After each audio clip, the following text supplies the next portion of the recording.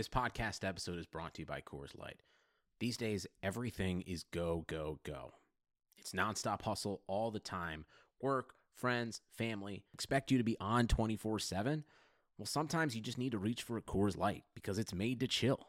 Coors Light is cold lagered, cold filtered, and cold packaged.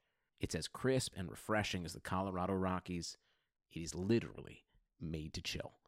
Coors Light is the one I choose when I need to unwind. So when you want to hit reset, reach for the beer that's made to chill. Get Coors Light in the new look delivered straight to your door with Drizzly or Instacart. Celebrate responsibly. Coors Brewing Company, Golden, Colorado.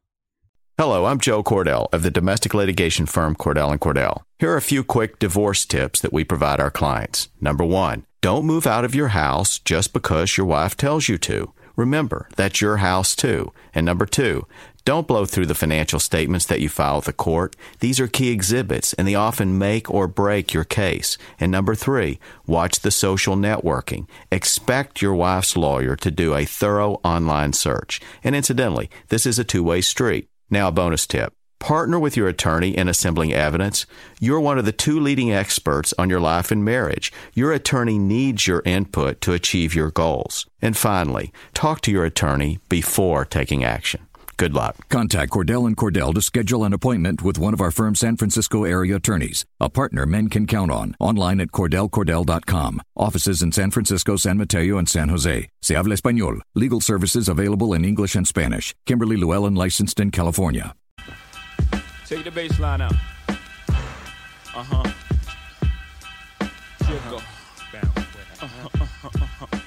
Let it bump, though. Hello, everyone, and welcome to another episode of the Hardwood Knocks podcast. I am Dan Favale, coming at you without Andy Bailey today. I am, however, pleased to be joined by Bleacher Report's Alec Nathan, who is also a Taylor Swift aficionado, mediocre fantasy football manager, and, for our purposes today, a huge-ass Sixers expert. And as you can tell from that, he is here to talk about the 2017-2018 Sixers. How are you doing, Alec? I am fantastic, especially considering I think when we did this last year and maybe even the year before, we were looking for silver linings and talking about Jahlil Okafor. So we have a lot more to look forward to this year. Yeah, we could talk more about Jahlil Okafor. You know, Sudafed wants to know, has congestion ever hit you in the face? Does the pressure make it feel like you're underwater? Does it feel like your head is in outer space? Mission Control, we have a sinus congestion problem. Well, there's help. Try new Sudafed PE Day plus Night for maximum strength congestion relief, so you have help to beat back congestion. Try new Sudafed PE Day plus Night. Open up. Use only as directed. We could also not. That would be fine. We were just, it's amazing. I forgot how long ago this podcast started. But it is amazing how far the Sixers has come. But you and I were talking before we got on the air, and this is something that we had talked about. We've been trying to do this pod for so long, but, you know, vacations came up, but then, like, the NBA news cycle and the sports cycle just kept happening and happening and happening, and it's just so bizarre what the offseason has become in the NBA. There is no offseason. It was when I first started doing this full-time, I think it's 7 years ago at this point, there was kind of like this 6 to 8 week lull, it felt like, and then it was down to, 4 a little bit. Then it was, now there's no downtime. You can always look back and say, well, if Kyrie Irving didn't request a trade or if this didn't happen, but you know what, that crap does happen, and you just wind up running around and reacting to all these different things for what seems like all year. And this summer particularly, it really only seemed like we had maybe 10 days of downtime. Well, and I would say, too, when you say it started with the Sixers almost, well, yeah, they trade for the number 1 pick before the draft, and then draft night, everything starts to spiral with the Jimmy Butler trade, and then we go from there, and then free agency starts. But yeah, I mean, that was kind of the finals end. The pick gets traded, they take Fultz, Butler moves, the Paul George trade goes down right before free agency, and then it's just never-ending craziness from there on out. Yeah, that's a good point. If you don't stop to think about the source of origin, it really was that trade of the offseason. Like, it was before the draft. Of course, the Celtics were involved because they're always involved even when they're not technically involved. That trade might be just a good place to start because it was sort of the launching point for their offseason. Were you fine with it? Giving up, obviously, moving up the 2 spots isn't a big deal, but you used what could end up being another really high-end first-round pick to get him. Do you think the difference between whoever you were going to take at that spot, whether it was Jackson or whether it was Tatum himself, was it worth using that as the buffer to jump up to number 1 for Fultz? It was. I'll say this now because, I obviously can't see into the future. The season starts in 3 weeks, but I will say right now, it was unequivocally, it was worth it. Because how long have we been talking about them needing to parlay the picks in some shape or form into something bigger, right? And we knew it probably wasn't going to come in the form of a trade for some huge star because it just wasn't viable for them. We talked about Cousins a little bit in the past maybe, but with Embiid, it didn't really make sense. This is what made sense. And honestly, they still have picks. It's not like they don't have picks. Like, they're going to be fine. And they were also running out of roster space. You have to make moves at some point, and you have to shoot for it. So, I'm glad they did it. I think Fultz fits the roster way better than those other guys would have, too, frankly. It's interesting that type of consolidation came for a draft pick, though. It always kind of seemed like something would pop up where they get this fringe star or star that had 2 to 3 years left on his deal, and that's what he would go all in on. But Fultz, you look at having him under team control for when you factor in restricted free agency, let's say between the next 7 and 9 years, that's if you believe in him, that's a huge deal. Yes, absolutely. And I would also say, would you say part of the notion that they were going to trade for someone who's a fringe star, a star, came from the fact that Hinkie was coming from Houston when they made the Harden trade? And and it was also, and there was this mindset like, okay, you saw what they did. Not that they did this to the same degree or even to that or rebuilt really at all in that mold, but that's what they did, and that was the approach they took, and it worked. But yeah, I think that was probably the line of thinking, but I'm just as happy with taking Fultz there because, like you said, you have him under team control for 7 or 9 years. He can grow with the core. They have Simmons under contract, under team control. They have Embiid. We'll get to that, but he's due for an extension. And they have a core that can actually grow together and is now attractive to free agents once they show they can win. It was more a matter of we get fixated on these teams that have assets too. Yes. When you're just looking at superstar trades, the Sixers have these picks and they have all these different prospects, especially for assets. Yeah, so that's why the Celtics are linked to every deal. It's why the Suns kind of crop up every now and again. So I'm not even sure if was anyone ever really sold on the Sixers making that type of all-in trade for an established player, or was it just that kind of perception born from convenience? I think it was born from convenience because how often did their name surface in any legitimate talk for a trade? It was all hypothetical. There might have been that very loose Paul George rumor, wasn't there? I think it might have come from Liberty Ballers at that point. Yeah. And I wouldn't say it was lazy dot connecting necessarily because it had some merit, but it was speculation more than it was anything else, right? There was never anything remotely close that we heard of. No, so that's fair. And Fultz is very interesting to me because it was him and Lonzo. They seem like they're both going to be really good. I just don't know if it's going to be right off the bat. I'm interested to see whether Fultz can kind of transition into this role that's going to have him, I would assume, play off the ball a lot more in Philly, because even if you stagger his minutes with Ben Simmons and Joel Embiid, there's still always going to be ball handlers on the Sixers, whether you're looking at Dario Saric being in the game as well too, or TJ McConnell if he has to play next to him. So it's very I'm interested to see how he handles that transition. In addition, more so how Ben Simmons is going to handle this situation, because that's probably the bigger red flag for him, is that he was not a very good catch-and-shoot guy when he was in school, and that's not the game he's supposed to be known for. Well, I'd say right now it sounds like Simmons is not going to be playing off the ball much, if at all, when he's in the game, right? Brett has been steadfast in his opinion that Ben is going to he's the starting point guard. That was the other thing really quick. You have Brett was talking about, oh, he's a point guard, he's a point guard, he's a point guard. We're just going to trade these really two important picks for an actual point guard. Well, yeah, I think, and that may be, the optics may be a little strange, but, and I don't want to draw conclusions from Summer League because that's stupid. But we know Fultz is obviously tremendous on the ball. He's great navigating the pick and roll, but he seems to also be very confident working off the ball. I mean, you saw when he was working off the ball in Summer League, he'd catch. He's very decisive off the catch. He has like a full package of moves already that he can use to get to the rim. He has Durant's favorite move. He has the Hezi. And he can just put it on the floor, 1 dribble, 2 dribbles, whatever, and he's decisive. So unlike Simmons, who I think is going to probably pound the air out of the ball a little bit to start, I think that's probably the natural expectation. I think Fultz is he might press a little if he's not touching the ball as much as he would like, but I think he's going to settle into that role really nicely, playing as that kind of combo guard and the 2 guard, kind of in the mold of, I guess, what the Pelicans want Drew Holiday to be, would you say?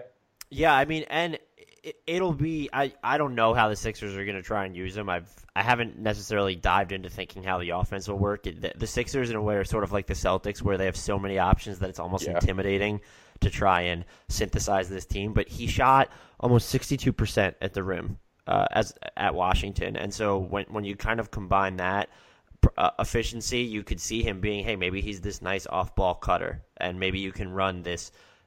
You can run him from the corners and off these backdoor cuts, and perhaps that works, and that's how he stays involved even when he's not necessarily dominating the action. That's a pretty intriguing thing to think about too, because if you have him and Redick running off screens and being these primary off-ball guys, and then you have Embiid stationed in the high post and Simmons running the pick and roll, like that's a lot of playmakers to account for. Yeah, they could be. I mean, and I'm not expecting anything to click right away, but they could be, once they mesh, there could be a lot there. And Covington, too, for that matter. I mean, he underwhelmed as a shooter last year, but he could be, if he kicks his conversion rate up to the high 30s, 37, 38%, it's another boon for them. Like, they can finally space the floor like a real team. And they already ranked pretty high in 3-point attempts and threes made. Their percentage was just low. I mean, they could actually finally have the makings of a real efficient offense with multifaceted guys in a number of roles. So, and Covington shot so well from beyond the arc on such shitty Sixers teams that you could just envision him, now that there are better ball handlers there, now that you're just going to create more space organically with Redick, or because Joel Embiid can collapse the defense, or because Ben Simmons' drives through the soul of the defense really get them into a tizzy. You're like, well, yeah, we could just pencil him in for 37% shooting from beyond the arc.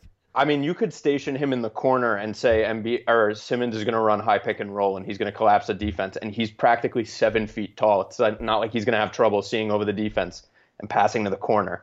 Like, and I don't want to make a LeBron comparison, but like that's what makes LeBron so awesome as a pick and roll passer. Like, he makes these skip passes to the corner that no one else can see. Simmons can probably see some of that stuff. I don't think it's a stretch to say that. I mean, and he is gigantic. And again, in that sense, and looking at what Fultz might be able to do as a catch-and-shoot guy, and looking what he definitely should be able to do as an off-ball slasher, the dynamic might not be too tenuous at first.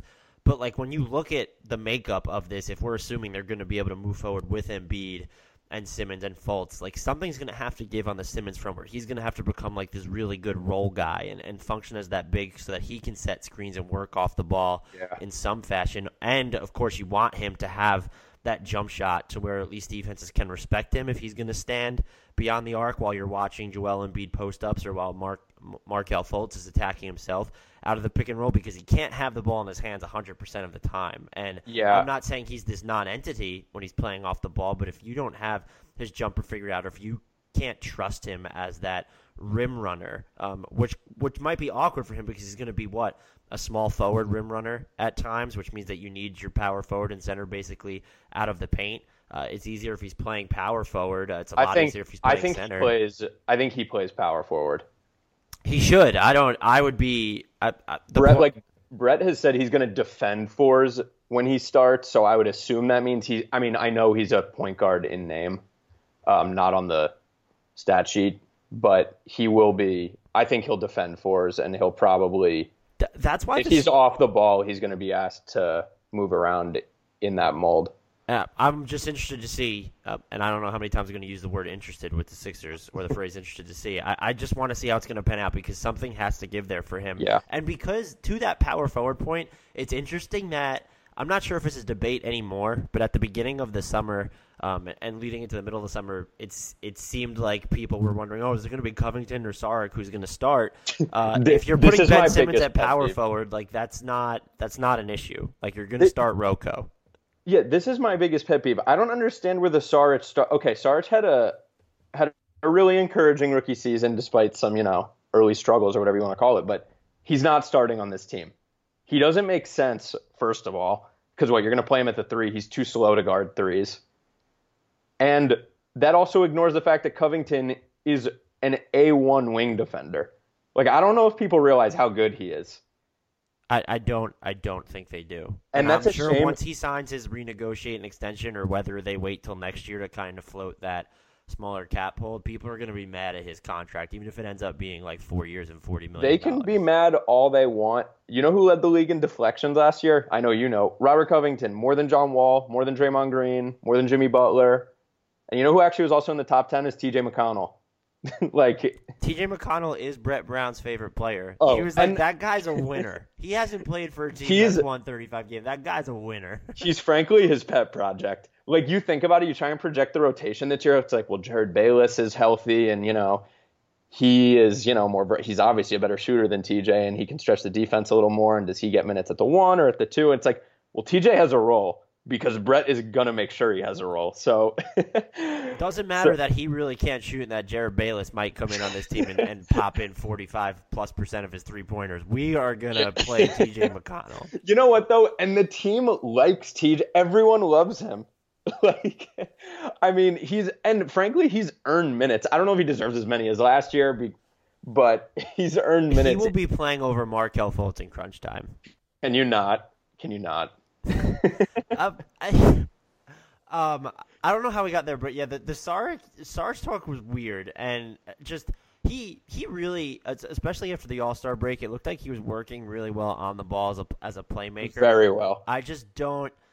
I don't know. Like, I would not. You want wings, and his 3-point shot is just not there. Robert Covington has a better track record. You want to have him and Redick on the court at the same time, especially because the rest of your starting lineup, assuming everyone's healthy, is going to be filled with unproven shooters. We saw Joel Embiid can step out and knock down the 3, but he was a rookie who played 31 games. What if that above-average clip doesn't hold? Ben Simmons is not a jump shooter, and we're just going to assume that Markelle Fultz can be at league average, but will he? He's a rookie, so I don't want to take away what amounts to close to guaranteed shooting from the starting 5. And I think even if you viewed Ben Simmons as your point guard and that kind of opened like these additional slots, like you still want to trend in the direction of shooters, and Rocco seems like the obvious choice there. Yeah, and I think you can maybe find a lineup pairing that works with Simmons and Saric on the floor eventually, like you said, if you are committed to Simmons as a point guard and you can experiment with different lineups. But yeah, I don't see any situation where I would start Dario at the 3. And it, like I said, it's not even about shooting. It's about defense. That's true. And Dario's a good post defender. Like, he's so strong. But Covington made play after play after play last year on the perimeter against really, really good scorers too. Like, that guy does not back down from anyone. And I think he also is going to help. He picks up the slack. Like, he can do the dirty work that's not required of Simmons or Redick's a fine defender in his own right, but he takes the pressure off everyone else. You don't need your best player defending the other team's best player. It kind of eases the burden on everyone else. So I don't think that should be overlooked either. Back to your other point about Simmons, though, just to close out on that, and his what we do when he's off the ball. I frankly have no expectations for him as an off-ball shooter this year. I think we have nothing to really go off of. He's never played that role before. I would be stunned if he's taking more than 2 spot-up attempts a game. Right. Right now there's no way to project that, and I don't even if he does, I'm not expecting him to be good. The only thing I would like to see out of him, because it's clear the book on him is what right now? You go under him on the pick and roll, you give him space, and you dare him to shoot, right? Right. I would love to see him develop some confidence in a little dribble pull-up, or like just a pull-up jumper from the free throw line. That's all he needs.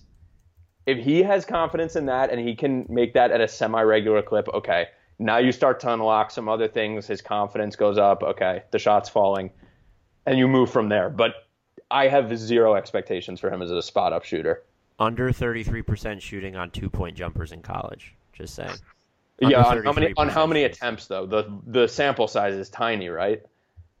He took like. I mean, the percent of his shots that were 2-point jumpers, that was almost half of his shots. It was 45% of his total field goal attempts. Yeah. So I'm not talking about 3-point attempts. He only took 3. I think we could take the over. On 3-point. Are the Sixers even going to try and have him shoot threes, or is this just going to be a situation where they're not even going to pretend like it's an option? He posted a lot of video this summer. Obviously, everyone's a workout warrior on Instagram. But I love when it was the 2015 draft and Willie Cauley-Stein was like captured on video draining 3-pointers. Everyone's like, "Oh my god!" However, the counterpoint to that is Towns doing it before his draft, and now he's just. Fair. He's a super. I remember watching that video. I was like, "Oh my god!" Yeah, he's now the Timberwolves' best or second best shooter, which should be great for them. Okay, so it's actually funny we're talking about this. So Derek Bodner just tweeted a quote from Fultz about sharing the court with Simmons. Oh, I actually saw that too. He said, "It's unpredictable. I feel sorry for teams that are going to have to go against that." I would say it's unpredictable. But it's unpredictable because we don't know what the hell Simmons can do as a shooter. I mean, yeah, you have 2 awesome on-ball playmakers. That's true. But if Simmons isn't on the ball, what's he doing? Right, and that's the big question. Is just Markelle Fultz comfortable spending so much time off the ball? Like, we know he can, but is he? Yeah, it seems. I guess he's totally cool with it, which is good. But I'm super into him being a team player. I mean, trust, but. What was his comparisons coming out? James Harden, but with possible defense? Yeah, he got a lot of Harden comparisons. There were also like, and this is a stretch, but I read in a couple spots, like people compared him to Wade or Ginobili, kind of. I could see all those smooth guys with Euro steps. That seems to be the common theme. He was. I thought he was both him. And both him and Lonzo Ball were like really tough to find like viable comps to. I thought you had to just like pluck elements from a bunch of different players. I was writing about draft comps before like the actual draft, and I ended up comparing Lonzo Ball to like Jason Kidd if like Manu Ginobili and Russell Westbrook and Ricky Rubio had a baby or something. Like it was. Yeah, I remember talking about this with you, but I was a little turned off by the Jason Kidd stuff because I'm like, man, that he's such a hard guy to compare anyone to, right? Right, for sure. How unique is Jason Kidd in his prime?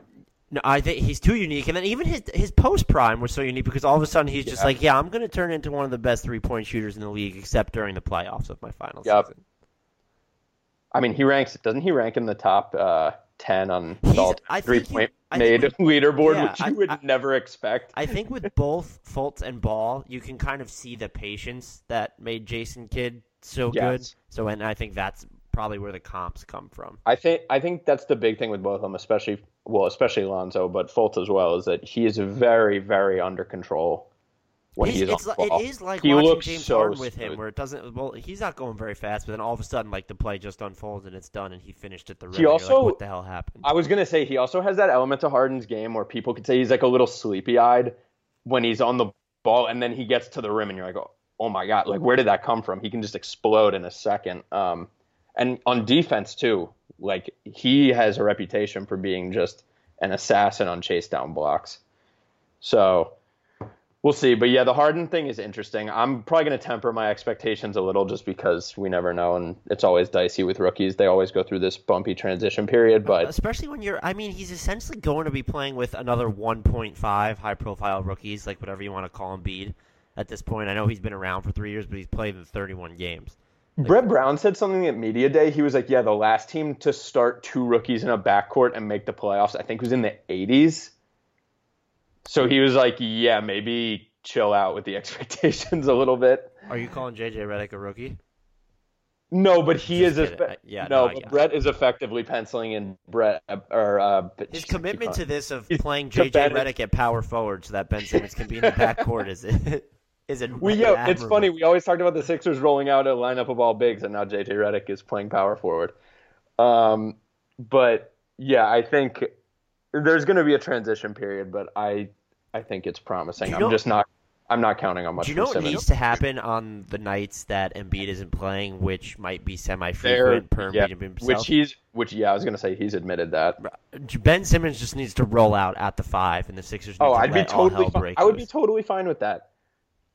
Like you could then you just move Rocco up to 4. I mean, you could play Saric too if you want. I don't know what the defense. And then everyone's dream can come true. You can play Saric with Simmons and Fultz and Redick, and there you go. That lineup would just wreak hell. I mean, I would even consider maybe you throw instead of like Saric in there, maybe you just throw Justin Anderson just to or maybe even just a little TLC just to go for that little more switchability. I want to see that. I don't know if we will because especially with Brett Brown being so committed to having Ben Simmons on the ball. I just want to see Ben Simmons at the 5 lineups. This is a minor footnote to what you just said, but I was thinking about it yesterday. I think TLC is due for a more of a all-star niche appearance. No, I wish more of a niche role this year. I mean, so not only is he has his knee tendonitis, so he's going to be a little slow to start the season, but consider you have Fultz, TJ, and Bayless are all getting minutes, right?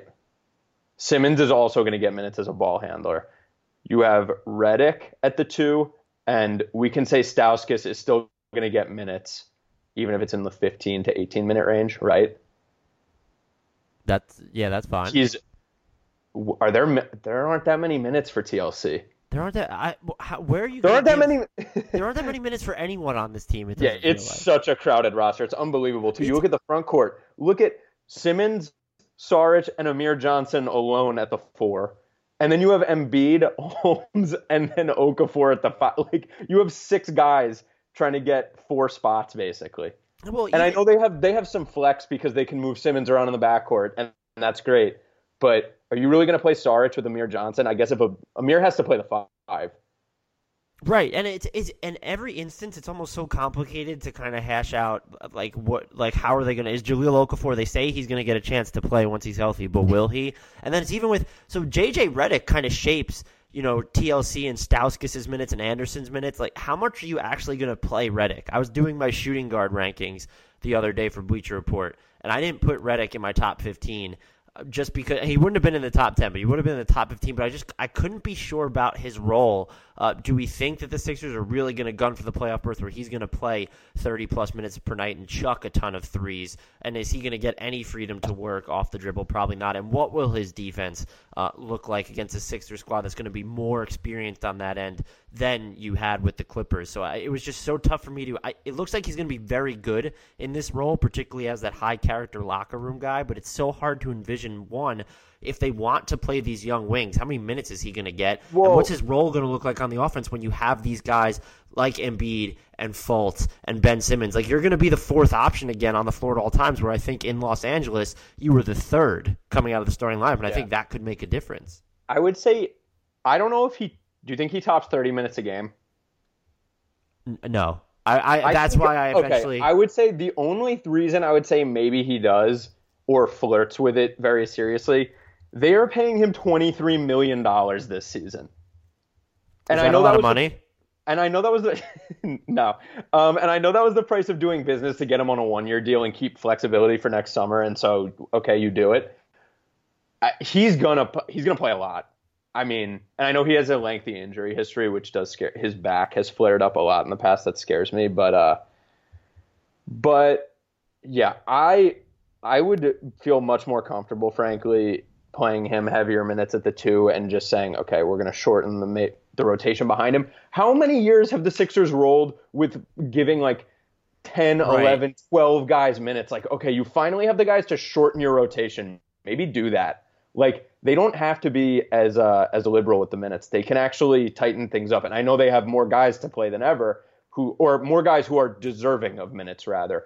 But that's part of being a competing team, is like you can actually you can tighten up the rotation a little, and now you have an actual tried and true 9 guys. I'm just not sure if they can do it because, how do you Nick Stauskas is going to be a restricted free agent. We just, you're not going to play him. Justin Anderson's going to be extension eligible. Or are you not? And he came over in the Nerlens Noel trade. Are you not going to play him? Can we be frank? Neither of those guys. Stauskas is not getting tendered in restricted free agency, and I don't think. And Anderson's probably not here for the long haul either. Well, he might be necessary ROCO insurance if you're going to let him hit the unrestricted free agency market. It's just, how do you not, in my eyes, as you look at this roster, and I'm trying to, how do you whittle down the minutes at point guard even? If Brett Brown's in love with McConnell, you're just not going to play Jared Bayless, who's probably your second best shooter on this team. It's just, it's a dilemma, and it's probably a good problem to have. I'm just not so sold on the Sixers tightening their rotation, especially if Brown has those comments where maybe we should temper expectations a bit. Maybe the East sucks so much that we've kind of lost sight of the fact that the Sixers are still going to experiment, that they are still rebuilding, and that signing J.J. Redick wasn't necessarily a nod toward, hey, we're going all in on this year. We just wanted that high-character veteran who could also perform, and they recognize that if Simmons is going to work on the ball, he needs a crap ton of shooters around him. Yeah, and speaking of, this is a good problem to have. I'm so happy for Brett Brown that he finally has actual good problems instead of the bad problems of trying to figure out if he should play like Vander Blue and like God knows who else. Chris Johnson, take your pick of like the random process guards from 3 years ago. But I'm so glad he has an actual roster that he could be happy about. He has been put through so much hell. Brett Brown, I remember I was doing coaching rankings last year, and I might have put him in like the top half of the league and said, or close to it, and said he was basically a top 10 coach being thrust into like a crummy situation, and people were up in arms. He just seems like once you give him talent, he's going to be a really good coach. And this roster will maybe give us a baseline for that because he does have the talent to kind of get creative, and we'll see how inventive he'll get with some of his lineups. And I'm very interested to see where I think that you can kind of argue maybe the wing rotation sort of works itself out because you have essentially 3 different spots to work with when you include point guard and know that Ben Simmons can run there by himself at points. I don't know what's going to happen with like the front court carousel. Like signing Amir Johnson I don't think it was a bad decision. It certainly looks, we could question it in hindsight because why wouldn't you just let the market develop to see like what happens with young players, aka KCP, and whether they wind up taking these 1-year flyers or below market deals, so tying up that cap space in him. But you have him, you have Saric, you have Simmons, you have Joel Embiid, you have Richaun Holmes, who you know that I will cape for until the end of time. Me too. Jaleel Okafor is probably going to play if he's healthy maybe because you want to get something more than nothing for him when you trade him. I don't – it's just that's going to be a hugely complex situation that Brett Brown's going to have to navigate, and maybe it works itself out too, just because you have the injury risks with Joel Embiid and even Jaleel Okafor, but it does seem kind of like that's going to be one of the headaches leading into the year if he's not convinced that he has to tighten up the rotation immediately. Like if he just says, hey, Amir Johnson, you're going to get emergency minutes at the 4 and the 5, and we're going to roll with Simmons and Saric as our primary 4s and Embiid and Holmes at the 5, done, that's it, let's move on, then maybe that becomes a little bit easier to decipher. Right. Can I make a bold prediction that's not bold at all? Well, I guess then. I don't really like there will be, at some point this season when this team hits a lull, there will be serious backlash when it comes to Brown's coaching or his rotations or something. People were already frustrated for like late game play calling when this team wasn't good. And now they're going to be under more of a microscope now that they're supposed to be improving and make one of the biggest leaps in the win column. There will be backlash, especially if you know anything about Sixers Twitter. Oh, how do we know he's actually a good coach? This is the first time he's had real players, maybe whatever. Okay. And the book on him, of course, when evaluating him has been, well, he keeps the spirits up and his team is great, which is 100% true. This team stays together. But there hasn't been a lot of critique of his actual tactical play calling or decision making because they haven't been in that many close games or important games. But now that they will be, I guarantee you it's coming. And fair or not, he's going to be criticized by the fan base. And it's bound to happen. And I'm already preparing myself for the how do we know he's actually the right guy to lead this team thing and whatever. We can have that conversation when it inevitably rolls around, but I would stick with him for a while. He just deserves to see out whatever this process is. He deserves the year. He deserves more than this year. He deserves, honestly, let him go for another 2-3 years through the end of the decade. We don't even know what the core is capable of yet. Let him actually develop these guys. He finally has, and knock on wood, they're healthy for now. Are they? Okay. Embiid is clearly not 100%, but the team has said they hope he's ready for opening day. So if he does, and frankly, if he doesn't play in the preseason, that's fine. That just eliminates more risk. I'm fine with that. If you want to sit Simmons and Fultz in the preseason too, that's also fine with me. I want to see all three of these guys on the court come opening day. I don't want to have to deal with grappling with the reality that I have to watch these guys in street clothes for another extended period. So be as cautious as you have to be as long as you run them out there when the games count. Is Embiid going to be ready for the regular season? It was just he came into training camp, hadn't participated in 5-on-5. I think it was just 3-on-3. And he admitted that he's not going to play in all 82 games, which is fine. I get the Sixers are going to take this super cautious approach with him, but it seems like they're being very nonchalant about this, and they're not allowed to be nonchalant when it comes to Embiid, particularly when this meniscus injury wasn't supposed to be all that serious, and it ended up ending his season. Well, Colangelo said they've been overly cautious with him this summer, so I think that's why they may come off as a little nonchalant. I know the team is historically horrible with injury updates and optics, so that is very fair that it seems like they're being that they're casting this aside as, oh, he'll be fine in a few weeks. But I think I saw Tom Moore, who's a great Sixers beat writer today, say he thinks, in his opinion, there's a 30% chance Embiid is ready for the opener. So that might tell you where his actual health is. But, I mean, he'll be on the court in October, assuming there's no setback. I'm so holding you to this. That's fair. You can do that. I mean, maybe I'm being blindly optimistic. Well, maybe it's not even because I don't think he will be. It's just the fact that someone could say anything with a semblance of certainty just boggles my mind. I'm just desensitized to like all of the things that could happen at this point. Like you could tell me today, like, oh, he's out for the first 2 months of the season. His knee swelled up. Okay. I would be like, you know what? I'm pissed, but honestly, like, this is nothing new. Like, I'm so desensitized to it at this point. I would just be like, yep, okay, par for the course. Let's move on. Let's see what good stuff is there to look forward to. But yeah, no, he'll be on the court. We'll get around to it. Things will be okay. Wow. That is some optimism. What do you do? Listen. Look, at this point, he's good. He's transcendent, but just like and I'm not saying that he's going to be a bust or that he's not going to be ready. I just have such a tough time taking the glass half full approach. What good is it going to do me to worry at this point? You know what I mean? That's fair. And you do have Simmons and Fultz to kind of look forward to. And that's what I'm saying. They finally have this good team, and like I just don't have the energy to worry anymore.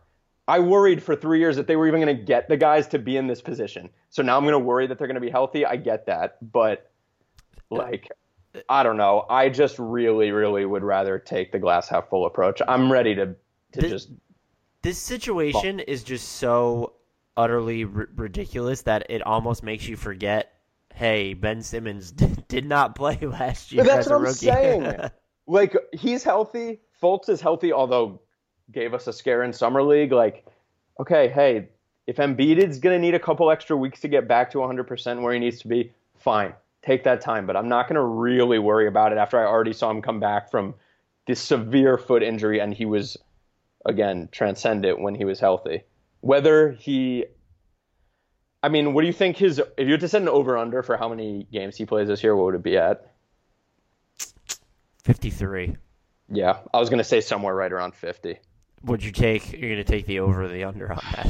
Well, we know there's going to be built-in maintenance days again because he's admitted that he's not going to play all 82, and that seems to hint at that. Although the team hasn't really outlined a plan, but it helps that the league has scaled back back-to-backs and 3 games. They'll probably minutes cap him again. So too. I would assume he's not topping 30 minutes this year, and he's certainly not playing in back-to-backs. I would assume both of those things stay the same. He has never played in 30 minutes a game for his career, correct? I believe that was...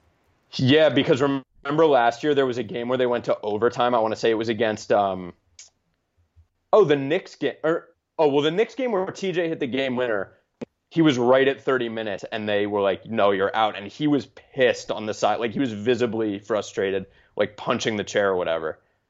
Shout out Enes Kanter for punching chairs. Wait, that was the right Knicks game. Was it the Minnesota game? His career high in minutes is 29 minutes and 49 seconds. I'm looking at that too. But he what was it? He wasn't on the floor, I don't think, for the end of that Knicks game. So I don't know what that was about. Was that? I mean, that was back in January. Was that when he was still? No, yeah, he was at 27 minutes in that game. Yeah, I mean it's. Or if they just also in 27 minutes, I just want to point out he had 21 and 14. And what do you? All right, the Sixers played. The Sixers had a better net rating than the 53-win Boston Celtics when Embiid was on the floor last year. Can you say that again? Just like that makes me so happy. Yeah, that's like. And this is why I can't get that worried. Like it's like okay, I'm cool with that. That's fantastic. Well, I mean, what do you do with this though? Here's the big question.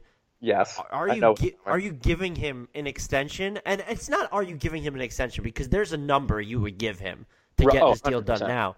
What is that number? He's even said the team has all the leverage.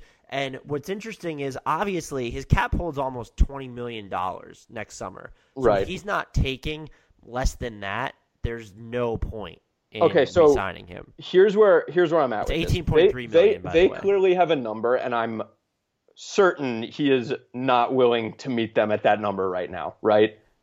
Here's the blueprint for it. He doesn't want to. He doesn't have a real vested interest in meeting them in the middle other than it would show he's committed to the team and that he's acknowledging that he is an injury risk, which is obviously true. But it would be him essentially saying, okay, I'm going to give you guys a discount because I missed the first 2 years of my career. Right. Okay. However, if he is banking on being healthy this year and producing, he knows he's going to get a max next summer. And even if he isn't, honestly, if he goes in restricted free agency, say he plays 45 games this year and, again, posts outrageous numbers, and some team throws a max offer sheet at him, are the Sixers really not going to match? He knows they have to.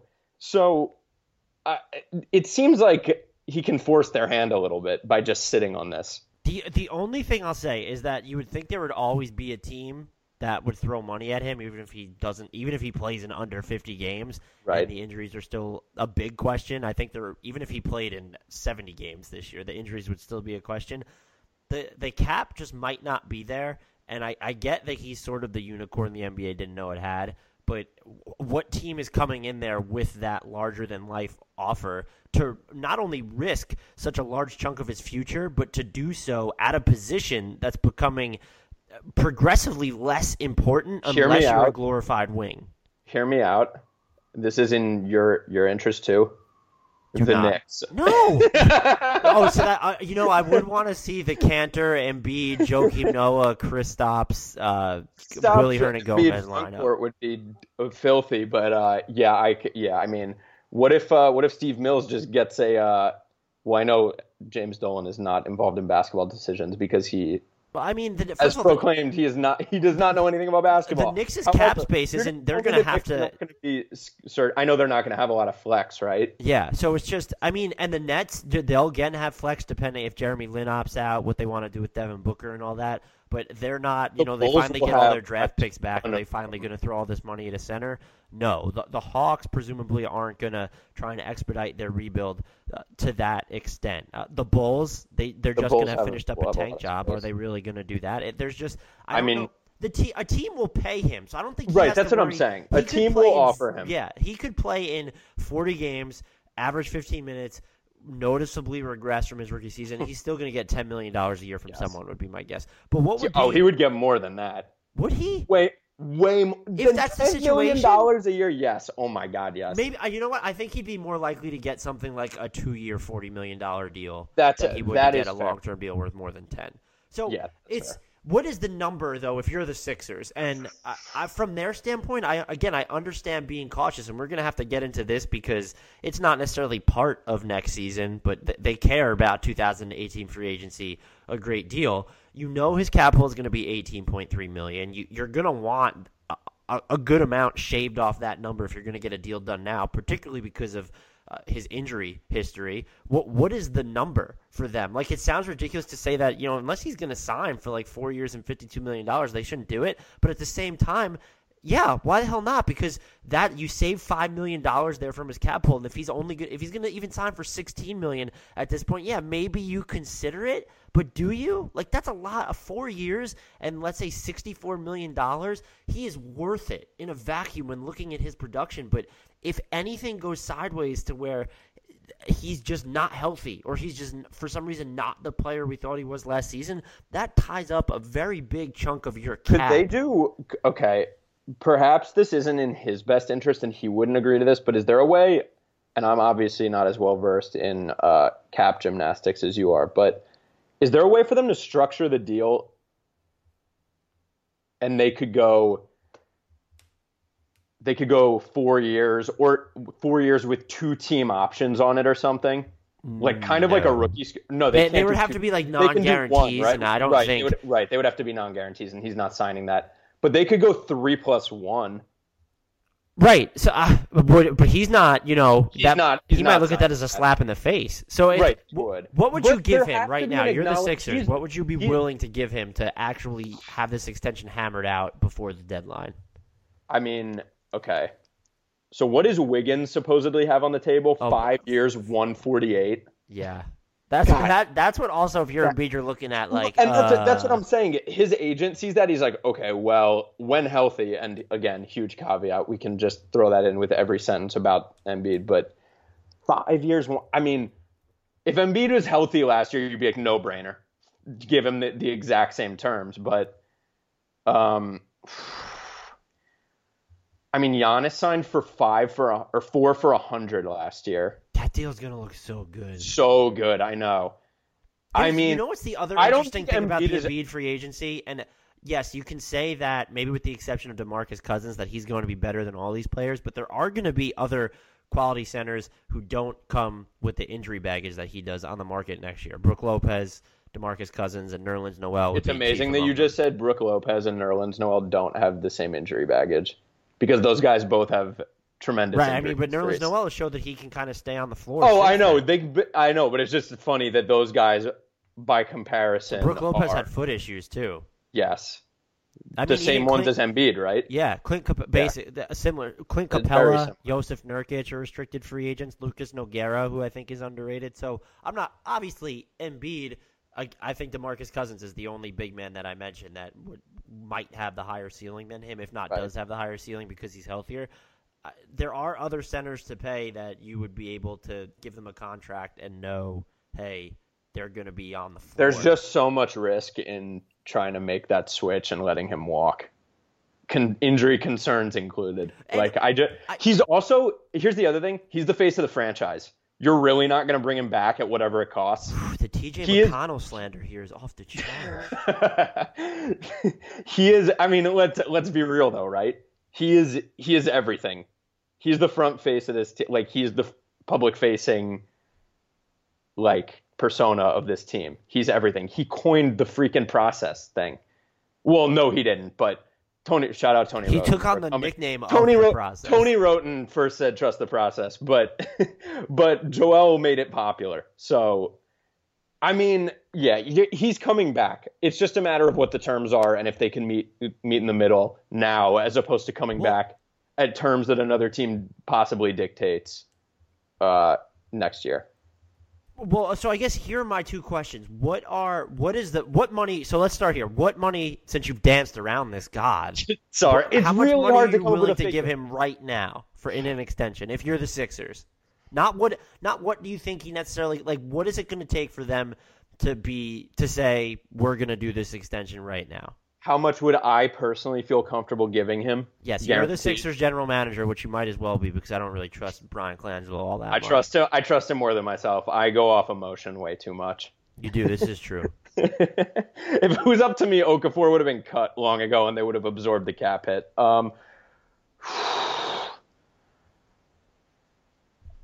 $85 million. Wow. 90 million. Yeah. That's honestly the number I keep coming back to. I mean, TJ, you said 50, you came to 52. TJ Warren just signed for $50 million.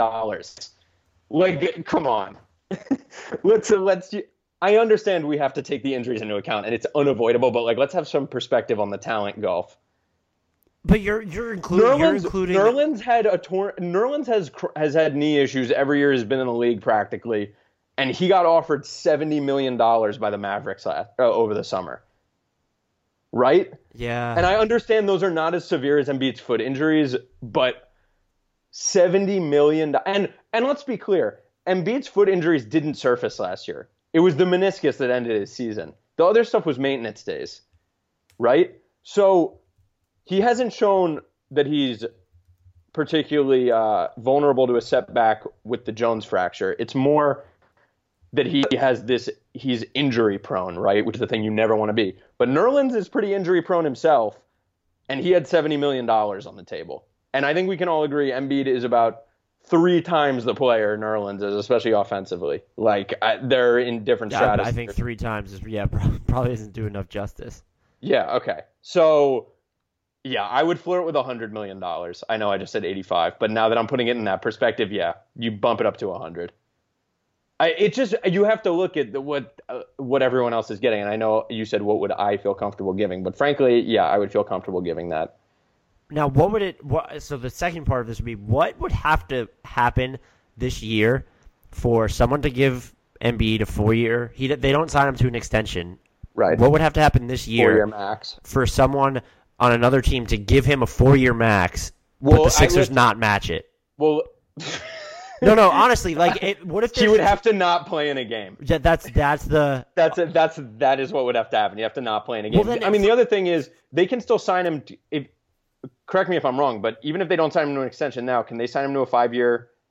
They can still offer him the 5-year in next July, right? Right. So, yeah. So if that's what you're, again, if that's what you're saying, there's no incentive to him signing this extension now. Right, and that comes back to what I said at $20 million a year, which they shouldn't do, because his cap holds $18.3 million. Just work with that little extra flexibility, and now you get the extra year to evaluate him in case anything goes seriously wrong. Because if it's really, I don't disagree with you that they would basically match anything that comes through the door unless he for some reason doesn't play at all this year. And if that's the point that we're at, where there's nothing that could reasonably happen for them to look at a 4-year max offer from another team and not match it, then if you're him, you might as well wait, right. Unless and they're that coming comes close back to that now.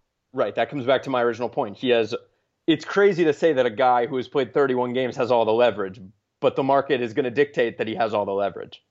So, I mean, it's in his best interest to wait. What do you think? If you had a best guess, what would you say the Sixers number is that they have in mind? This is obviously pure speculation. I think between 15 and 16 million would be their limit on what gets it done now. And I to me, like, you're saying 15 over 4? No, per year. So I'm just so you're saying 5 years, $75 million, something like that, like 464. Like that would be. For me, just he's worth so much more. Like, imagine Embiid is signed to a contract that looks better than the deal Mozgov signed with the Lakers. And that's what makes this so ridiculous. Yeah. And I know the cap. I know that was a unique circumstance with the cap spike, and things have flattened out a little bit. But yeah, I mean, you have to figure his agent is marching in there with numbers for other big men, and he's like, "Listen, we are not settling for less." One thing I will say is that those 2016 deals kind of have to go out the windows by comparison. The agents aren't gonna, but like teams have to look at him and be like, "Bruh, like no." They do, but the optics would just be context ignored, because we don't use context in this day and age. But it would just be hysterical to be like, "Well, Embiid got 5 for 75, and Mozgov signed." What did he sign? 4 years and 68 or whatever. Yeah, it was 4 and 64 that he could get the exact same money as Mozgov. But that for what we know, he's so transcendent. I just don't know whether you can justify a more expensive dice roll. And if you don't, again, it's not an insult to say that the Sixers should not sign Embiid to an extension unless he's averaging $50 or $60 million a year. It's just saying they might as well wait if they're going to have to pay more than that. You're right. Honestly, waiting is probably in the best interest of both parties. Embiid can try and prove he's worth the full max, and they don't have to pay a guy who might not play this year. Okay, well, I just said he is going to play, but he's going to play. But as we know, there is an inherent risk here. So it's just a guy who is going to have his minutes limited again, and you want to see him bounce back from a not so insignificant knee injury. Now, what do you think is going to happen with Rocco? Do you think he's going to get the renegotiate and extend? Because it seems like it's been such a formality. It would be really nice if they could get that done now. Right, and but at the same time, just because they signed those 1-year deals so soon with Redick and Johnson into free agency, going into free agency with that, scant cap hold for Robert Covington, who's he's making under $1.5 million this year.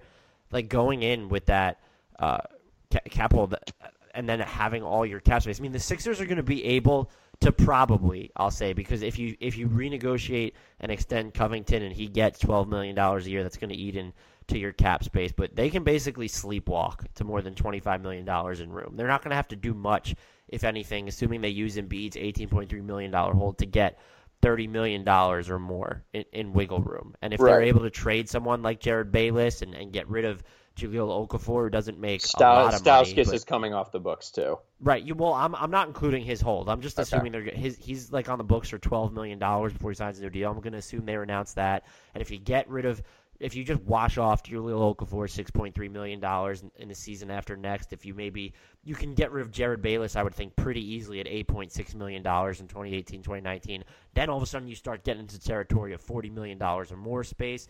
I wonder how the Sixers play this. I guess it's a lot of people think that the renegotiate and extend is a formality, and you could probably lock him up, I would think, at a decent rate now to add on to his salary. And again, if you pencil him in for, let's say, $12 or $13 million a year, the Sixers are still going to have a pretty clear path to getting $30 million in room. They'll probably have to lop off a contract, but again, I'm factoring in like part of these projections.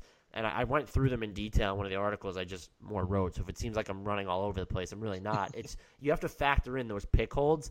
One, their own pick isn't going to be worth that much. Right. Like if we're going to assume, like if maybe $2 million at most, it feels like. And then the Lakers' selection, they're probably not going to have. Just be like, or maybe they will. So if you factor that in, like it's just, so there's, that's a little bit wonky into the room. But even when you put in for like maximum capacity on those draft picks, like if for some reason they ended up with the number 1 and number 2 overall selections, they would still be able to get $25+ million in room. And I think that flexibility is interesting to them, to where they would prioritize it within a ROCO, renegotiate and extend, where if the price is a little bit too high, they might just say, well, we're going to let this ride and retain your bird rights into the summer. Would you agree that so there's a balancing act here, right? That they either between wanting to renegotiate and extend him before free agency, and so he's locked up, and then the risk, of course, is if you don't do that, he can walk and some team can offer him the earth. Whether that happens or not, obviously, is dictated by who has cap space and who's willing to spend. But I would frankly rather enter with a smaller amount of spending room and keep him locked up. Especially if you're going to get him at TJ Warren money, because if you...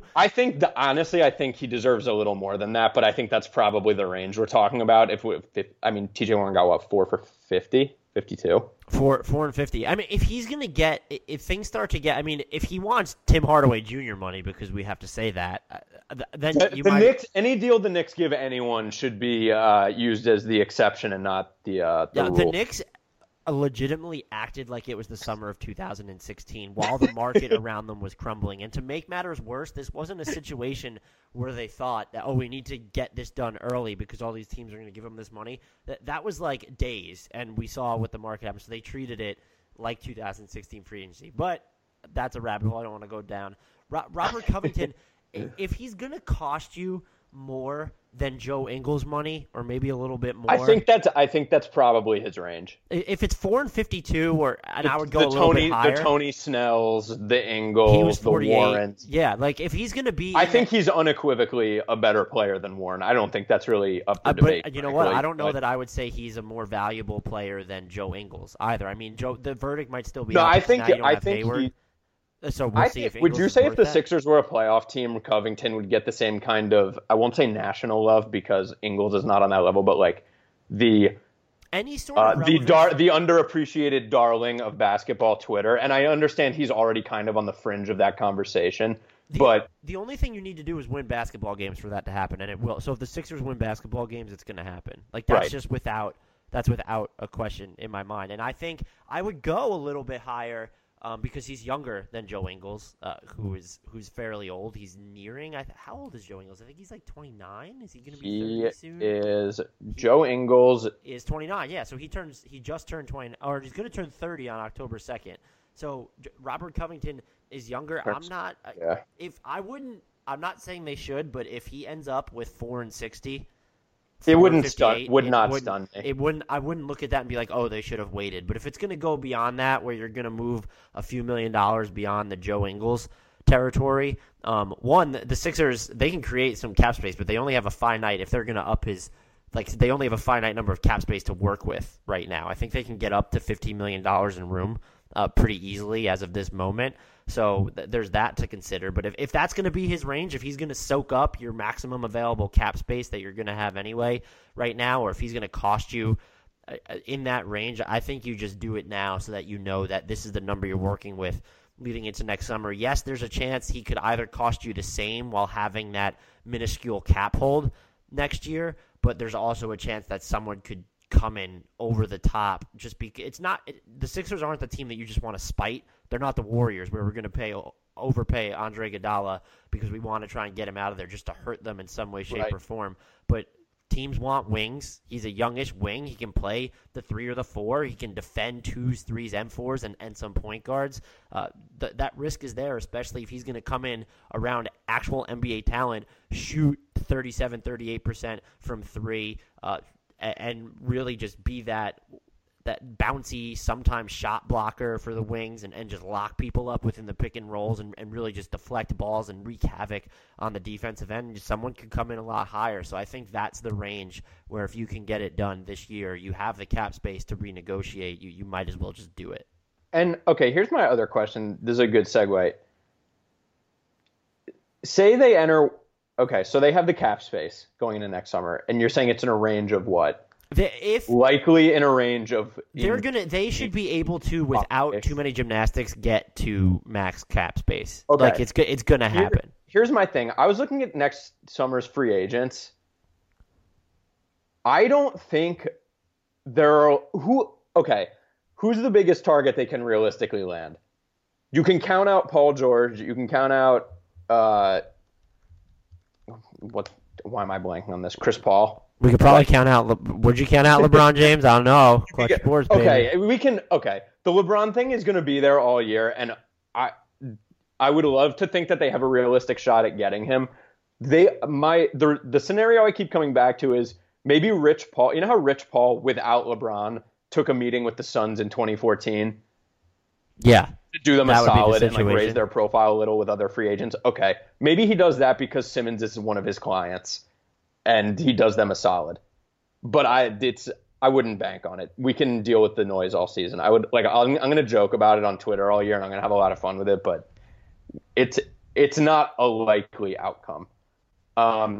Okay, so that leaves them with who is their targets. Like they've said they want to bring Redick back long term, and that they did the 1-year deal in the best interest of maintaining flexibility. But Colangelo was very frank, and so was Redick, that he wants to end his career there. He doesn't want to move it around anymore. He doesn't really want to deal with free agency.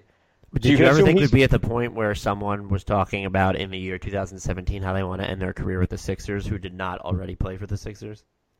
That's impressive. Yeah, I mean, no. Exactly. I mean, it doesn't need to be a star. I was stunned when they traded for JaVale McGee in 2015 that he didn't say that, but I mean, look, if you want to bring, and it doesn't, we're talking about this in the context of like stars. They don't need to. No, they don't. They might have 3. They might have 3 so, like, stars. is it the worst thing in the world if that cap space, you re-sign J.J. Redick because you want him on a 2 or 3 year deal, but there's a guy like Avery Bradley would be. That was the next guy I was going to say, or Caldwell Pope, or like one of those guys. Or Bradley. both. Look at Bradley would be fantastic, right, frankly. Yeah, like 2 of 3 of those guys. If you walk in with J.J. Redick and either KCP or Avery Bradley, like that, even like Will Barton is going to be on the market, although the Nuggets are talking an extension with him. I think they understand how valuable he is. There will be like these quality role player names that you should be able to go after, and it doesn't. And Lord knows they do not need to target bigs. Like they just don't. So Greg Monroe is what you want them? Is who you want them to sign? Maybe some Derek Favors. Yes, we need older Jahlil Okafor. So so then, yeah. I mean, do you go after Trevor Ariza? Do you need to? No, he's not leaving probably Houston not. Chris Paul Probably thing, not. but... He seems a little redundant too with Covington there. Now we have to here. We have to get here now because now that we're talking about, we're using. You want to bring Redick back. You're throwing Trevor Ariza. I want to bring Redick back because he's already become he's one of those guys who understands that if you praise the city of Philadelphia as like a top class sports town, which he did at Media Day, and sings the praises of everything else in the city and the culture and whatever, people love you. I'm already in love. I mean, that's fair, and he's also a very good podcaster. Also, a tremendous haircut. Yes, dude. I would have went there too. So to put a bow on these, so I guess really we're both in favor of they should just renegotiate and extend Covington sooner than later. I'd rather eliminate the risk and just having to deal with competing with other teams. And I think we're both really in agreement to where it almost doesn't matter what happens in the sense that if you're re-signing him, it's because you got a discount off of what it's. Yes, if you're re-signing him now, it's because you got a discount. And if you don't, like you were prepared to work with that cap hold anyway, and you still have a ton of space. Exactly. The question I guess I want to get to before I get to what their record's going to be, Jahlil Okafor on the team by the trade deadline or not? Is this going to be the year they finally get him out of town? I would like to say yes, or I would like to say no, he's not on the team.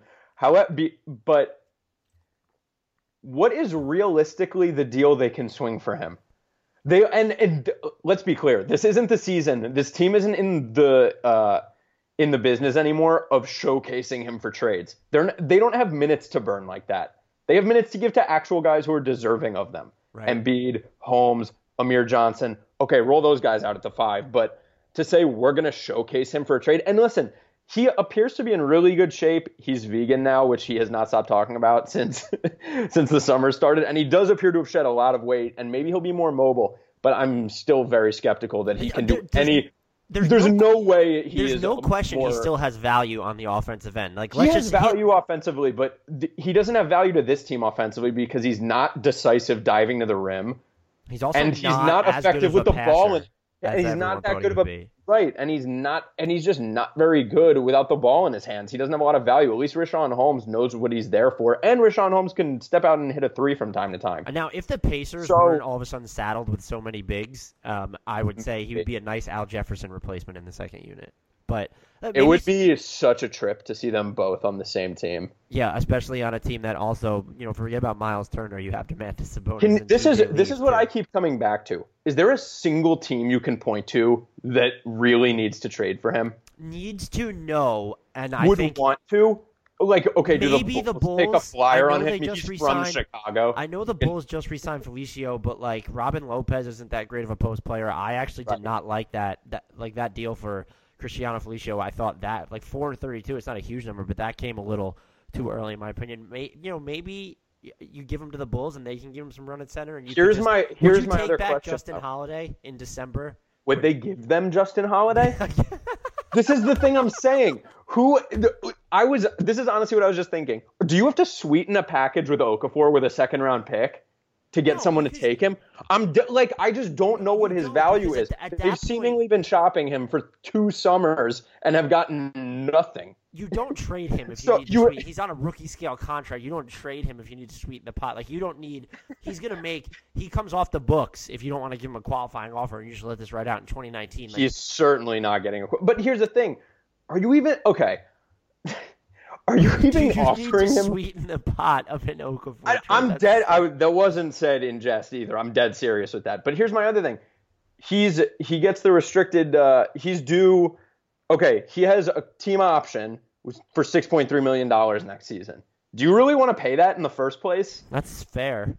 I really don't think you do. I'd rather have that money to spend. You already have so many bigs. And yeah, Amir Johnson's a free agent next summer, but you still have Embiid. Holmes, I would renegotiate and extend Holmes well before I would do anything with Okafor. Like, I would seriously, I don't know who they trade him to. I don't know what the package is. I don't think you're even getting a player back from him. I think you're getting a second-round pick. Which at this point, I guess you have to be fine with. I'm not Which sure if the is Sixers are fine with I don't it. care. It's a log jam. And, like, I honestly, for his sake, I would like to see him somewhere where he can get some run. This just isn't the situation for him. Right. And you would think that, or maybe not. You wouldn't think this way, but like Brian Colangelo, like now you get to point to like, oh, well, you know, this is Hinkie's sin. Like he's the one who drafted Okafor, and look what we had to do with him. We tried to hold out as long as possible and get value for him, but this is what happened. That might be a good way to spin some goodwill in your favor. Maybe it's not. I'm probably thinking too much into it. Like Jahlil Okafor be maybe a fun backup in Utah?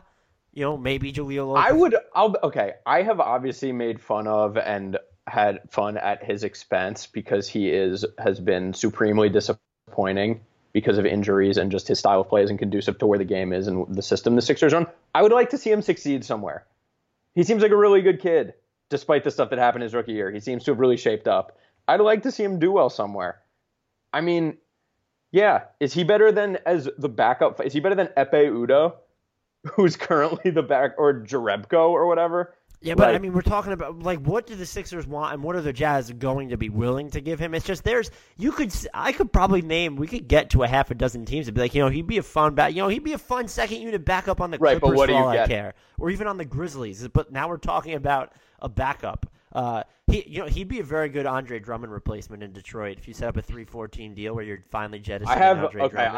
I can't believe I'm saying this because you just said it. What would the drop-off be in Detroit if you replaced Drummond with him in the starting lineup? Drummond was a train wreck last year. There would be drop-off because Jahlil Okafor is not the rebounder Andre Drummond is. But I guess he's a historically bad rebounder. At the same time, maybe that just leaves more. Avery Bradley is a good defensive rebounder. Tobias Harris, that leaves more for them. I think the drop-off would come because we know at least Drummond can work in the pick and roll, and we don't know that Jahlil Okafor can necessarily do that. That's more than fair. But if you're going to give these guys post touches and try and drive it down your throat, then you know Okafor might be the better fit. But also Andre Drummond, he has a better chance of recapturing like his mojo as a rim protector. Honestly, maybe the Nets in time take a shot on him. I know they have Mozgov under contract. And they just drafted Jared Allen. And they have a billion wings, and I think Rondae Hollis-Jefferson is going to play some center. I mean, they're in experimental mode. Like, if it was a situation, but I don't think they would even give up Jared Allen for him. No, I don't either. You'd have to take, like, I don't even know. If you could get Quincy Sean AC. Kilpatrick for Jahlil Okafor, you'd do it. I would do that in a heartbeat. You could get Joe Harris for him. I might even do it in a heartbeat. So it's just I shouldn't say a heart, but maybe like what is his value around the league? I thought the Hawks might have been interesting before you get Dedmon and re-sign Muscala, but you also have John Collins who should play some five. So now it's just you look and it's what? And the one thing I'm sad we didn't get to in this podcast is Richaun Holmes. He's like, I call him a baby unicorn. There are flashes. I know what you mean. Because he can do a little bit of everything. And it's just nothing is like too great. Like nothing is that polished, like and he's still kind of great switcher around. And he's not However, necessarily. His numbers last year in a small sample, and I don't want to. I mean, okay, I'll do this because it sounds awesome. But his per 36 numbers last year, per 36 minutes, he averaged 17 points, 9.4 rebounds, 1.7 blocks, and he shot 35% from three on 77 attempts. That's not a big sample, but it's not a small sample either. Like, he's good. He has value. So look at his numbers after the All-Star break. When he was averaging almost 27 minutes per game, and he was after the All-Star break, after Embiid went down, 13.5 points, 7 rebounds, and he shot 58% from the field, 34.5% from three. and his usage rate was 34% from the threes same. is good because he averaged more than 2 attempts per game. Like, His that's a offensive respectable clip. rating spiked 15 points after the All-Star break. Yeah, they were slaughtered with him defensively in that lineup, and I think that's the. But He's undersized. But he still looks like he could be this great shot blocker, which might be able to translate some rim protection. And you know what? Yes, he's undersized, but he again looks like he should be able to switch really well. And maybe with getting that more exposure, he'll have those defensive schemes down and know how to make the right off-ball reads so that you don't need him to be this lockdown rim. You know what he honestly is? He's just taller Jeremy Grant who can shoot. That's what he is, right? He just he punches basketballs into the stands. He dunks harder than anyone else on the team. There's more finesse and polish to his game, though. There is more finesse and polish. It's like Jeremy Grant. Jeremy Grant driving to the Jeremy Grant putting the ball on the floor is a very scary scene. Right. I honestly get really nervous every time it happens because you don't know he might Grant fall also over. shot 37+% from three with the Thunder last year unlimited. Did he really? So wow. He's basically like Kyle. That makes Korver. me really happy. I didn't realize that, but wow, it's just unbelievable that literally everyone on earth is a better 3-point shooter than Andre Robertson. Who shot 25.3% on wide open if threes. he cannot make more than like 35, okay, not 35, like 30. What did he shoot last year? Oh, who are we talking about now? Robertson on the year, not even on wide open shots. Just it shot was right around. It was the same. He shot 24.5% on threes last year. If he cannot hit 30% of his threes on this team, with the space he is going to be afforded in the corners. Wait, go with me though. I mean, maybe it's different because the space he'll be afforded in the corners, but the way teams defended the Thunder last year, and I talked about this with Fred Katz when he came on to discuss the Thunder. They were just jam-packed in the paint. What if now, because you're chasing around Melo and Paul George and you're drawing guys outside of the paint, that his shot attempts all of a sudden get harder? And it's not like he's because now the guys are just closer to you and the closeouts are easier. They're still going to leave you alone, but it's not like he had a ton of wide open looks last year anyway, and he shot 25.3% on them, and he wasn't good from the corners. Almost half of his 3-point attempts came from the corners, and he shot under 23% on those. So I don't even know if it's a situation where it's if it's on this team. Like, I don't know how much more wide open he's going to get on this team. Like, instead of a defender being within 6 feet of him, are they now 15 feet away somehow because Melo and Paul George were on one side of the floor? I don't know. But if he could shoot, he would be like he would probably be a top 25, top 30 player if he could shoot. If he could shoot, he'd be Robert Covington. If he could shoot, he'd probably be a higher-end Robert Covington. No, Robertson's defense is more valuable than Covington. DPOY that much has been established. Well, now that we've gotten to the Thunder part of the Sixers podcast. Yeah, we can cut that tangent short. We've been running for like an hour. So what is your best case scenario for this team, looking at their win totals and where they'll finish in the East, and what will be your worst case scenario for this team for the same context? And the thing that we're gonna to just remind our dozens of listeners, or maybe 5 or 6 listeners, we're not. I think injuries come into play, but we can't look at it and just assume that Markelle Fultz is gonna tear his ACL because the Sixers are cursed. So that's not what we're factoring in with the worst case scenario. Okay, I grappled with this, but the best. So the Vegas over/under for the Sixers win total is 40.5. Last year, 41 was the 8 seed. We can agree the East got worse over the summer. I mean, addition by subtraction. Melo, Paul George. Yes, the East got better. And right, that's what I'm referring to. No, okay. I was poor tongue in cheek. Carry on. Clearly, I haven't had enough coffee yet. The best case for this team, if everything goes well, no major injuries, Embiid plays 60-some games, they win north of 41 games, I would say, like somewhere in the 43 range. That's the best case. They exceed expectations, they mesh quicker than expected, and they get the 6 or 7 seed. That's my best case. And the worst case is Embiid gets catastrophically hurt again, they win fewer than 35 games, and everyone just spirals into depression, even if Simmons and Fultz are healthy. That's the worst case. What do you think? And they miss honestly, if they miss the playoffs, that's not even a worst case for me. It's if they miss the playoffs and it's facilitated, that backslide is facilitated by another big injury to So Embiid. you think Embiid is still so, and I wouldn't disagree if you said yes, he's so indispensable to this team that even if you get very good performances from Simmons and Fultz, that they need Embiid to make the playoffs. Everything hinges on him. Like I said, it's the face of the team.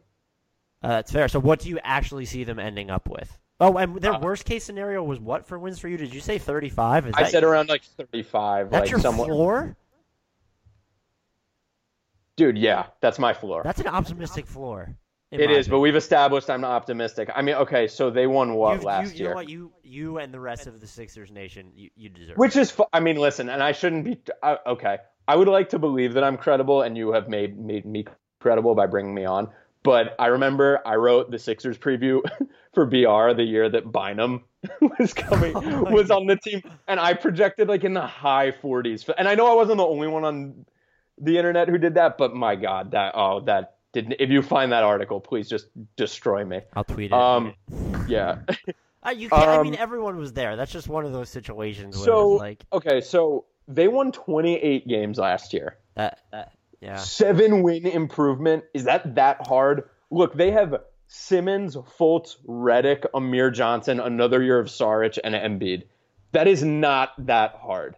I think the Knicks won 31 games last year. They can be 4 better than that. Come on. I think the Sixers are going to wind up with 38-39. Like, I think that's what's going to end up. And I think that might be good enough to get them in the playoffs.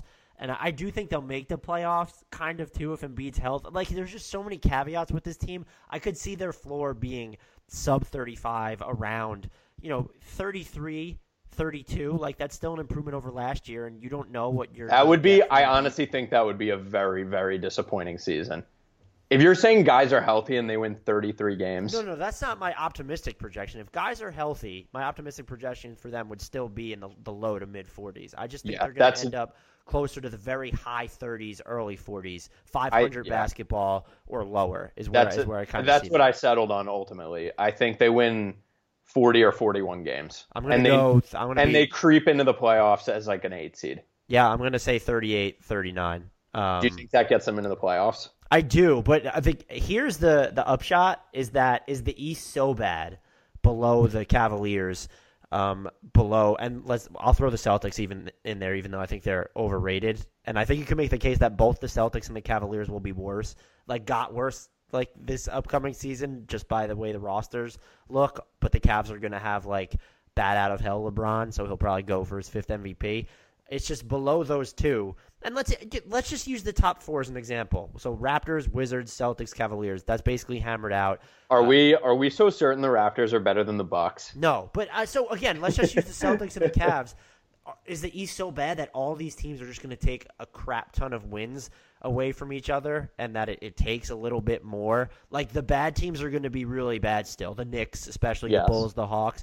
That we'll see the Magic. We have no idea what they are, but they seem to be a shoe-in. Going to take 43 wins again to get into the playoffs? Probably not. So I think if everyone's healthy, the Sixers get into the playoffs. I ultimately think they will get into the playoffs, which means that I'm saying 38 or 39 is enough to secure that postseason slot. If 38-39 is not enough to get it, I think they'll win more than that, because I do think they're going to be in the playoffs. I just don't want us to rush to anoint this team too quickly, because even when Embiid is the same way. Yeah, if Embiid is going to play out of his mind, you're still dealing with 2 rookies in Simmons and Fultz. You're still trying to find some sort of front court balance. You have to figure out the wing rotation. Redick's fit, we'll assume, will be seamless. There's enough there to get to the playoffs and just say that they're going to get in. I just don't want us, putting this at mid-40s, to say that this team would or contend for a 5 seed. You don't want to saddle them with those expectations. Do we agree above the Sixers in the East, there's a clear hierarchy? So there's the Cavs, the Celtics in one tier. Then there's a tier the Cavs. Okay, there's the Cavs until further notice. There's the Cavs. Then there's the Celtics, Wizards, and Raptors. Do you want to say maybe in the one Bucks. tier? Maybe the Bucks.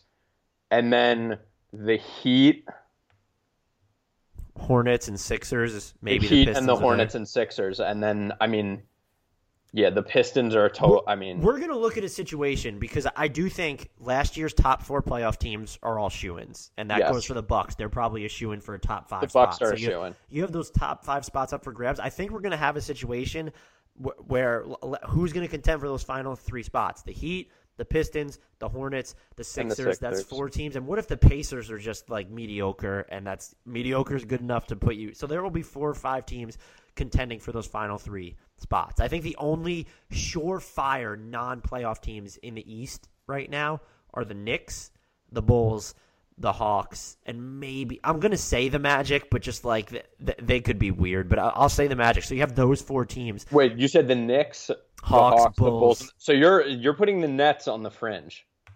I forgot about them. Yeah. I know. I want to like the Nets. There seems to be this. They're not a playoff sort team, of like so near palpable buzz about people being like, the Nets could be better than we think. And obviously better than we think means like low 30s in wins and not low 20s. But so they will be fun. But I don't think they're in that same 6 or 20. Yeah, there's 4 to 5 teams in the East that just aren't going to make the playoffs, and maybe it is those 5. But I think you could argue if things break really right for the Nets, or if the Magic if they get a burst from Aaron Gordon and Elfrid Payton, and things start to click with the shooters that they have, and Simmons works, maybe they could be in the fringes. Because if we're saying it's going to take, if you can get in the East with 37 into the playoffs with 37 wins. That's going to have 11 teams were at 36 or higher last year. So that's going to put a bunch of them in the mix. So that's going to be those 3 spots. It's going to be interesting to see how those shake out, because we know that the first 5 are going to go to those 5 squads. Yeah, I'm right with you. Well, that, ladies and gentlemen, is our 2017-2018 Sixers podcast. I hope you enjoyed it. It is probably our longest season preview yet, but there was a lot to discuss. If you want to talk to Alec more about his Sixers takes, you can get at him on Twitter at Alec B as in boy Nathan, spelled exactly like it sounds. You will also get a lot of Taylor Swift takes, and there's a lot of music. The sports takes are not that good. Which is why Bleacher Report employs him to give you the bad sports takes. Twitter's not a reflection of my professional skill set. It's more just like what I'm trying to avoid all the other garbage. It is the incoherent ramblings of a millennial who has wasted all his money on avocado toast and apparently, per that cover, canned sardines. If you want to talk to me on Twitter about this or yell at me, I can be found at Dan Favale. That's Favale. You can follow Andy Bailey at Andrew D. Bailey, also spelled like it sounds. Please follow NBA Math, our host, on their official account at NBA_math. The Hardwood Knocks podcast can be found at Hardwood Knocks. Please go on iTunes, subscribe, give us a rating, reviews, good or bad. We just want to hear your feedback. Since Andy is not here, I don't have to give a shout-out to a certain someone that really should not be getting these random shout-outs anymore. So until next time. Let's say you just bought a house. Bad news is, you're one step closer to becoming your parents. You'll proudly mow the lawn. Ask if anybody noticed you mowed the lawn. Tell people to stay off the lawn. Compare it to your neighbor's lawn. And complain about having to mow the lawn again. Good news is, it's easy to bundle home and auto through Progressive and save on your car insurance, which, of course, will go right into the lawn. Progressive Casualty Insurance Company, affiliates, and other insurers. Discount not available in all states or situations. I never planned on losing my job, but we all know life can change in an instant. And losing my family's health insurance was an even tougher pill to swallow. So I looked into Cobra, but too pricey.